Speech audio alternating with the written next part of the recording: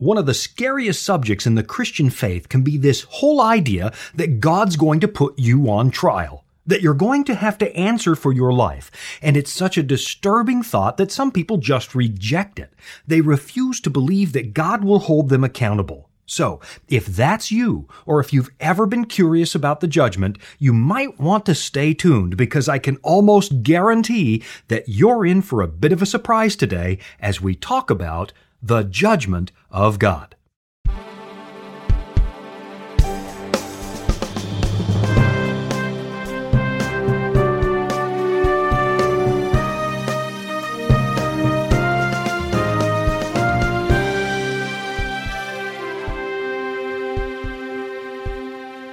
Welcome to The Voice of Prophecy. I'm your host, Shawn Boonstra. At least I'm your host for the next 30 minutes or so, and we're going to talk about the judgment of God. Now, if you want to tell a story about moral atrocities in the modern era, probably one of the easiest groups to pick on is the Nazis, because they were just so obviously wrong. You just can't think of anybody in the modern era who even comes close to their level of evil, except maybe Joseph Stalin or Pol Pot. So today I'm going to start with the Nazis and World War II.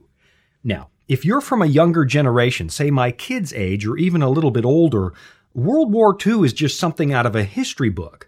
But when I was a kid, which wasn't all that long ago, a lot of the Nazis were still alive. The war was recent history. And my parents and my grandparents actually knew the Nazis because they were conquered by them.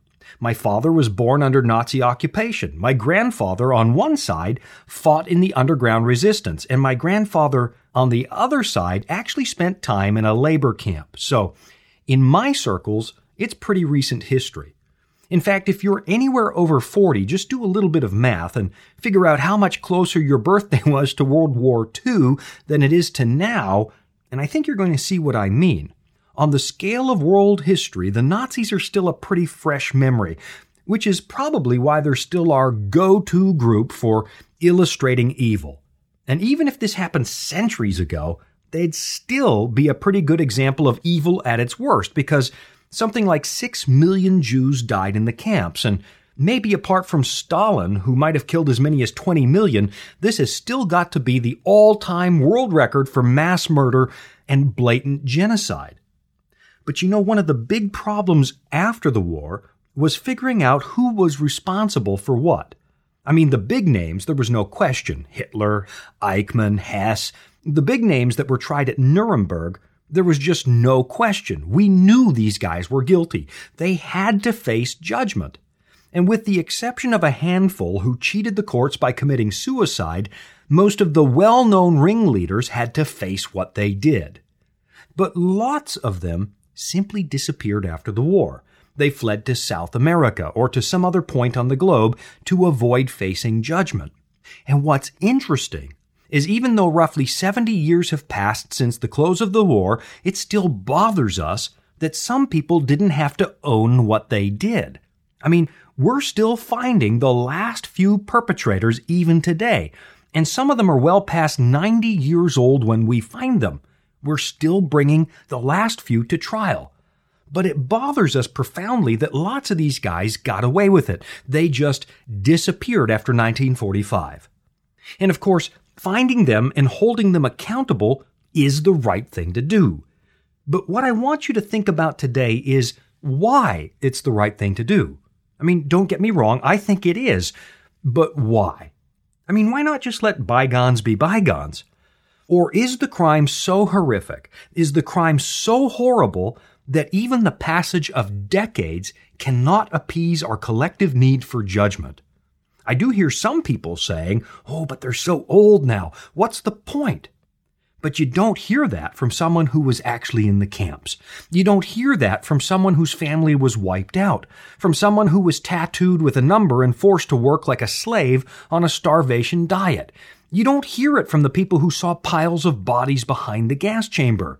Those people know that 70 years or 100 years or 1,000 years can't make up for what happened. Time doesn't make this okay. It doesn't balance the scales. You can't just walk away from that kind of crime. And when someone does, When someone gets away with it, when they get to live their life in peace, when they get to die of old age without standing trial, for the most part, we collectively feel like the human race somehow got cheated, that justice wasn't served, that somehow the ledger of the universe is now unbalanced and there's a debt that hasn't been paid. Now, if you're postmodern and you're 20 years old, maybe you think a little differently.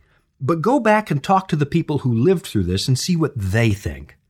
And here's what I really want you to consider. Here's what I really want you to digest. Why do we all seem to feel there's a debt when people do something wrong? If somebody goes to jail and serves their time, we say they paid their debt to society. And when some of the Nazis went missing at the end of World War II, we say they didn't have to pay for what they did. So where exactly do we get this idea that people should pay for their sins? Now, don't misunderstand where I'm going with this. I do believe that you do pay for your sins one way or the other. And in no way am I suggesting that we should let war criminals off the hook. But where does the idea come from that people need to pay? Where do we get the idea that bad people owe something to the universe? And why do we assume there's supposed to be a day of reckoning? I mean, who says you owe anybody anything? Is this just a long-held tradition, a part of our human development, a leftover from ancient thinking? Or is there something deeper at work? Is it possible that this ancient idea of a judgment day is such a deeply rooted part of our culture because it's real? I mean, think about this. I think we can all agree today that the Nazis were evil, and that's why I picked them as my example, because there's just very little dispute. Because the people who think the Nazis were okay are so few and far between. And when you do find somebody who gives the Nazis a pass, you just think, wow, this guy's off his rocker. So most of us can agree the Nazis do not get a pass. They shouldn't get a pass. They should have to face judgment. That's why I picked that group. But what about the rest of us? Let's ask this. At what point should I have to face my sins?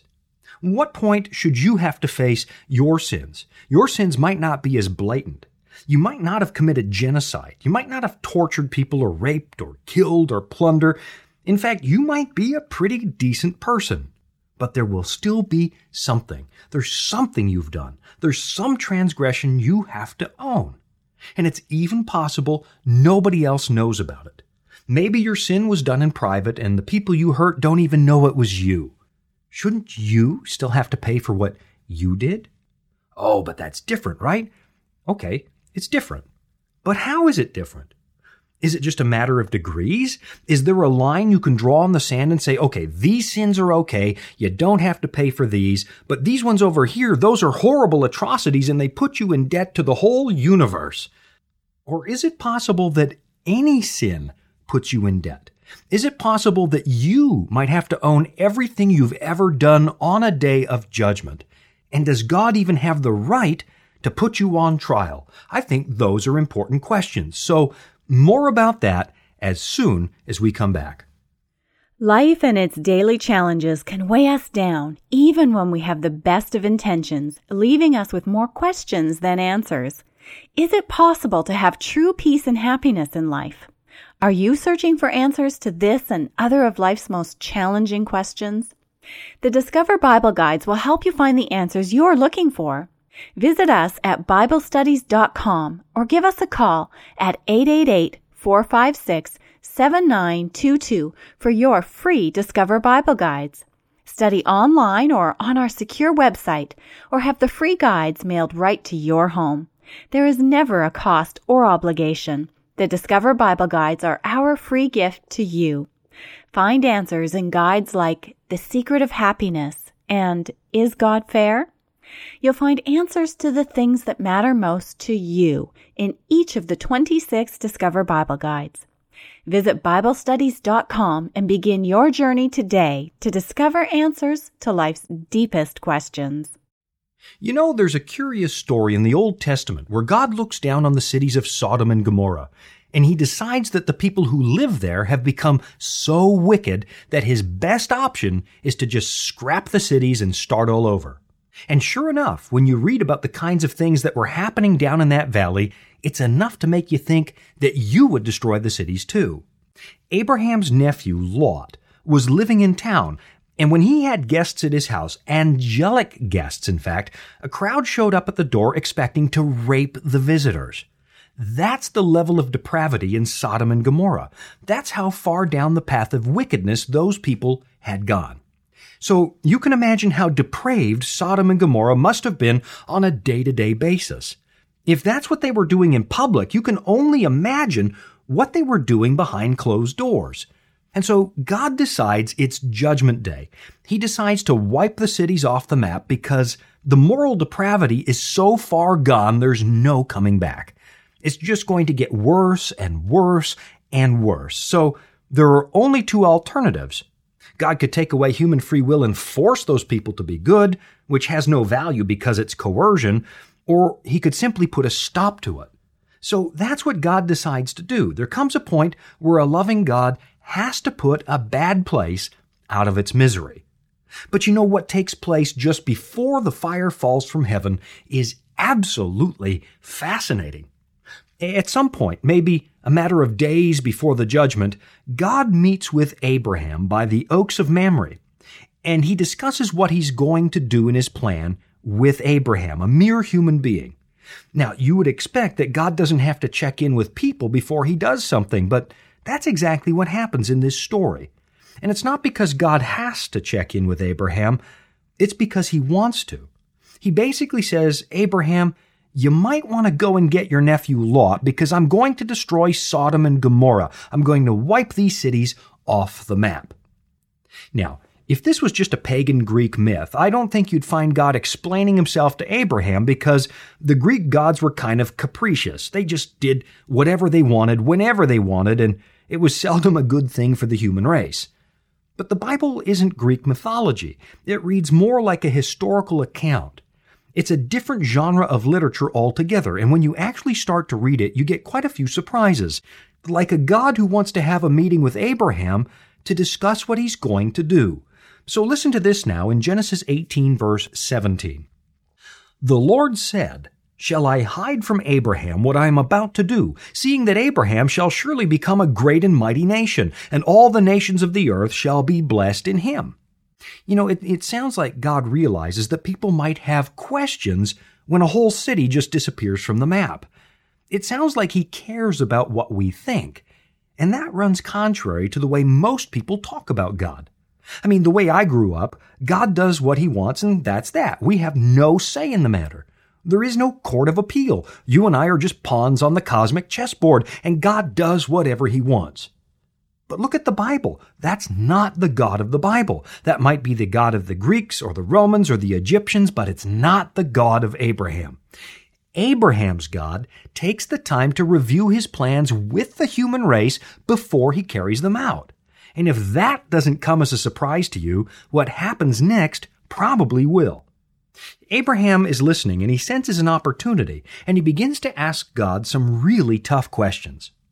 Lord, are you really going to destroy an entire city? I mean, what if there are 50 good and righteous people living in there? Are you going to kill those people too? Wouldn't you spare it for 50 people? And God says to Abraham, you know what? Yes, for 50 people I would spare it, but I've looked and there aren't 50 people. Well, God, then what about 45 people? Would you save it for 45? Yeah, for 45 I would save it, but I'm telling you, Abraham, 45 don't exist.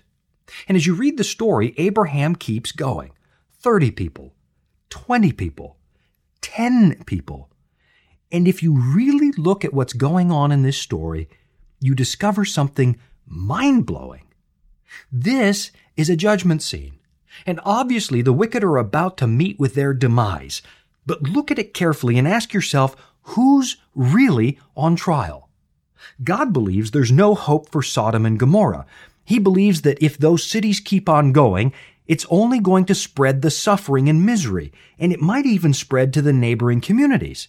So God is now in a position where the only option is to put people out of their misery. He's going to put a stop to it. So their fate is determined. He's already made up his mind. And by the time this discussion is over, Abraham can see, yes, God is right. So think about this really carefully, because it's not actually Sodom and Gomorrah on trial in Genesis chapter 18. It's actually God on trial. He's subjecting himself to questions. He's letting Abraham question his motives. Just listen to this. Listen to Abraham as the discussion gets underway and ask yourself what's really going on here. This is Genesis 18 verse 23. Then Abraham drew near and said, "Will you indeed sweep away the righteous with the wicked? Suppose there are 50 righteous within the city. Will you then sweep away the place and not spare it for the 50 righteous who are in it?" Now listen to this carefully. It's verse 25. "Far be it from you to do such a thing, to put the righteous to death with the wicked, so that the righteous fare as the wicked. Far be that from you. Shall not the judge of all the earth do what is just?" Do you see it? It's actually the character of God on trial. Abraham is questioning whether or not God is doing the right thing, and God allows the questions. And that's because God has nothing to fear. He's got nothing to hide. He knows that we have a limited capacity to understand. He knows that we are not omniscient, so he patiently opens the books. He patiently invites us into the process. He lets us ask questions before final judgment happens. And I don't know about you, but that's completely contrary to the stuff I was taught as a kid. The way I grew up, we had no say in the matter. Judgment just happened. Your case was sealed, done, before you had any input. But look carefully through the Bible, and you're going to find something utterly amazing. Whenever you have judgment, you have books. There are records. And God opens those records so the universe can look. And if you've never seen that, you might want to stay tuned, because right after this break, I'm going to show you what I mean. So don't you go away. I'll be right back, and this might just revolutionize the way you look at God. Do you feel as if you have more questions than answers in your life? Where is God when people suffer? Can I find real happiness? And is there any hope for our chaotic world? Are you searching for answers to these and other of life's biggest questions? The Discover Bible Guides will help you find the answers you're looking for. Visit us at BibleStudies.com or pick up the phone and call us at 888-456-7922 for your free Discover Bible Guides. 888-456-7922. Study online on our secure website or have the free lessons mailed right to your home. Visit BibleStudies.com and begin your journey today to discover answers to life's deepest questions. Today we're talking about the judgment and the surprising possibility that God is actually putting himself on trial. And as I mentioned before the break, that's completely different than the mythology of the Greeks or Romans, because those gods were always above human scrutiny. But have a look at some of the big judgment passages in the Bible, and I think you'll see what I mean. For example, Daniel chapter 7, where the Son of Man comes to the throne of God for the final judgment hour, and it's really pretty breathtaking. Daniel 7 verse 9. "As I looked, thrones were placed, and the Ancient of Days took his seat. His clothing was white as snow, and the hair of his head like pure wool. His throne was fiery flames, its wheels were burning fire. A stream of fire issued and came out from before him. 1,000,000 served him, and 10,000 times 10,000 stood before him. The court sat in judgment, and the books were opened." Now ask yourself, why in the world does an all-knowing God need books? Does he really have to look stuff up? Or is it possible that those records are for the benefit of the thousands and thousands gathered in that courtroom? Is it possible that before God pulls the trigger on final judgment, he gives the universe an opportunity to examine his thinking? Really, slow down and think about this. According to Scripture, there's been a significant challenge to the government of God. 1/3 of angels rebelled, according to the book of Revelation. And one angel in particular tried to lay claim to the throne of God. And when you try to see someone's throne, you're really saying, look, there's someone wrong with the person on the throne. You're raising questions. You're mounting a challenge against the veracity of God's character. So before God closes history, before he pulls the plug on our story, he opens the books and he lets his universe look. He puts his decisions on display. Just listen to Revelation chapter 20. This is verse 12. And I saw the dead, great and small, standing before the throne, and books were opened. Then another book was opened, which is the book of life. And the dead were judged by what was written in the books, according to what they had done. There are records. There are always records. You have a crowd assembled that goes through the records. It's like Abraham with God. Is this really the right decision? Are you sure there's no other way? So God opens the books, and he patiently lets us look, because that's who God is. You know, in Amos 3 verse 7, the Bible says, the Lord God does nothing without revealing his secret. And that tells me that God is interested in disclosure. He's not arbitrarily making decisions to suit his own whims. He's not acting unilaterally. When it comes to judgment, he's going to open the records and show us why he makes the decisions he does. And in Revelation chapter 15, there's this incredible scene where God's people make this really remarkable statement. It's in verse 3. Great and amazing are your deeds, O Lord God Almighty. Just and true are your ways, you King of the nations, who will not fear, O Lord, and glorify your name, for you alone are holy. Now, I hope you caught the language there. The final declaration we make as humans is that God was right. He did the right thing every single time. Even on those occasions we didn't understand, when we thought that maybe God was absent or made a mistake, even on those days, eventually we will come to the conclusion God did the right thing. And the only way we could come to that conclusion is if we have been examining the character of God. God shows us the books. Now, I don't know about you, but I find this amazing. God is willing to put himself on trial. When heaven rebelled, when 1/3 of the angels left, when God's throne was challenged, he could have just wiped out creation and started over. It would have been his right. But you've got to wonder how in the world that would have led to a satisfactory conclusion. How do you give your creation free will and still eliminate sin? And the answer is you let sin run its course. You let people go if they want to. You let them live the way they want to. Because if you just destroy the rebels, that would actually raise more questions than it answered. People forever would wonder, I wonder if the rebels were right, if maybe God was afraid of something. So God has allowed sin to run its course. And then, after the universe has seen the truth at the cross of Christ, after they've seen who God is and who the devil is, then he calls it quits, because then people are making an informed choice. They can see what sin does. You know, when a bunch of Nazis go missing after the war and we never even find them, that really bothers us. We want them to stand trial. We want them to answer for what they did. And the truth is, there are records somewhere in this universe, and God hasn't missed a single thing. Those who escape human justice will still have to face the judgment of God. And the angels who actually saw Lucifer's rebellion can look through the records and see for themselves the depths of depravity that Lucifer caused. They can see the pain. They can see the disease. They can see the suffering. And the conclusion is a sure thing. The devil is a murderer, and God is love. Now listen, if there is a judgment, and there is, you're going to have to face your record too, unless you accept the gift of Christ. Right now, at this moment, he's offering you his perfect, sinless record as a gift, so that when your name comes up in judgment, when the angels get to your record, they can't even see your sin. All they see is Jesus. All they see is your relationship with him. And they'll know that because of Christ, it is perfectly safe to bring you into heaven, even though sinful angels were kicked out. But you know the most amazing thing? It's not just us on trial. For thousands of years now, God has put himself on trial willingly, as if he has to answer to us, as if he actually owes us an explanation.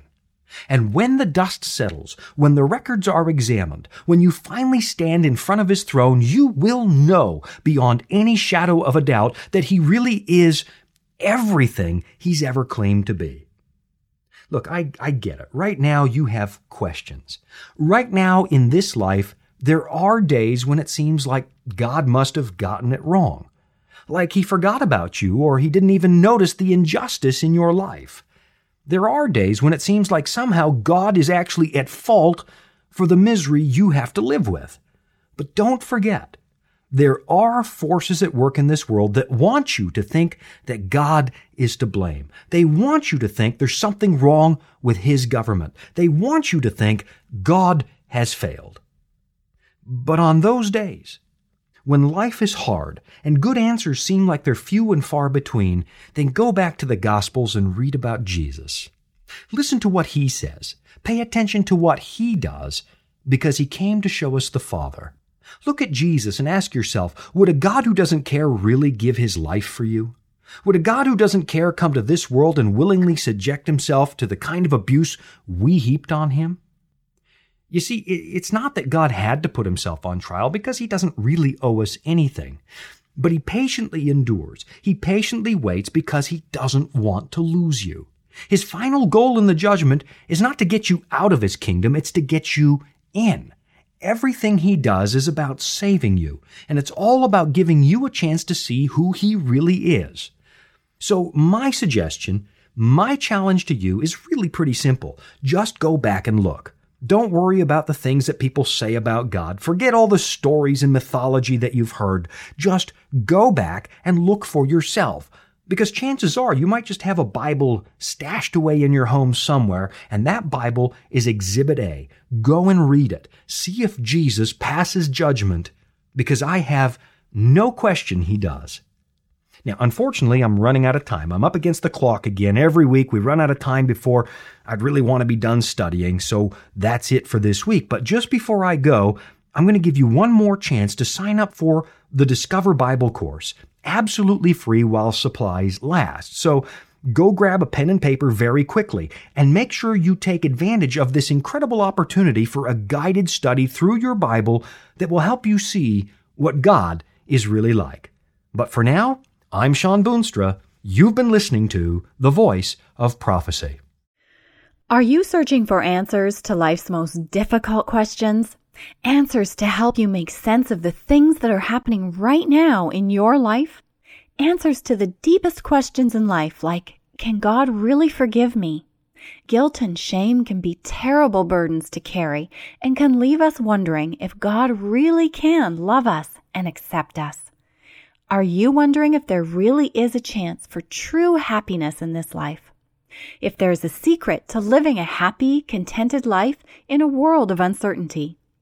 Well, if you're searching for answers to these and other of life's most challenging questions, we are here to help. The Discover Bible Guides will help you find the answers you're looking for. Visit us at BibleStudies.com or give us a call at our toll-free number, 888-456-7922 for your free Discover Bible Guides. Study online on our secure website or have the free guides mailed right to your home. There is never a cost or obligation. The Discover Bible Guides are our free gift to you. You'll find answers in guides like, Does my life really matter to God? And From Guilty Sinner to Forgiven Saint. You'll find answers to the things that matter most to you in each of the 26 Discover Bible Guides as the major themes of the Bible come to life.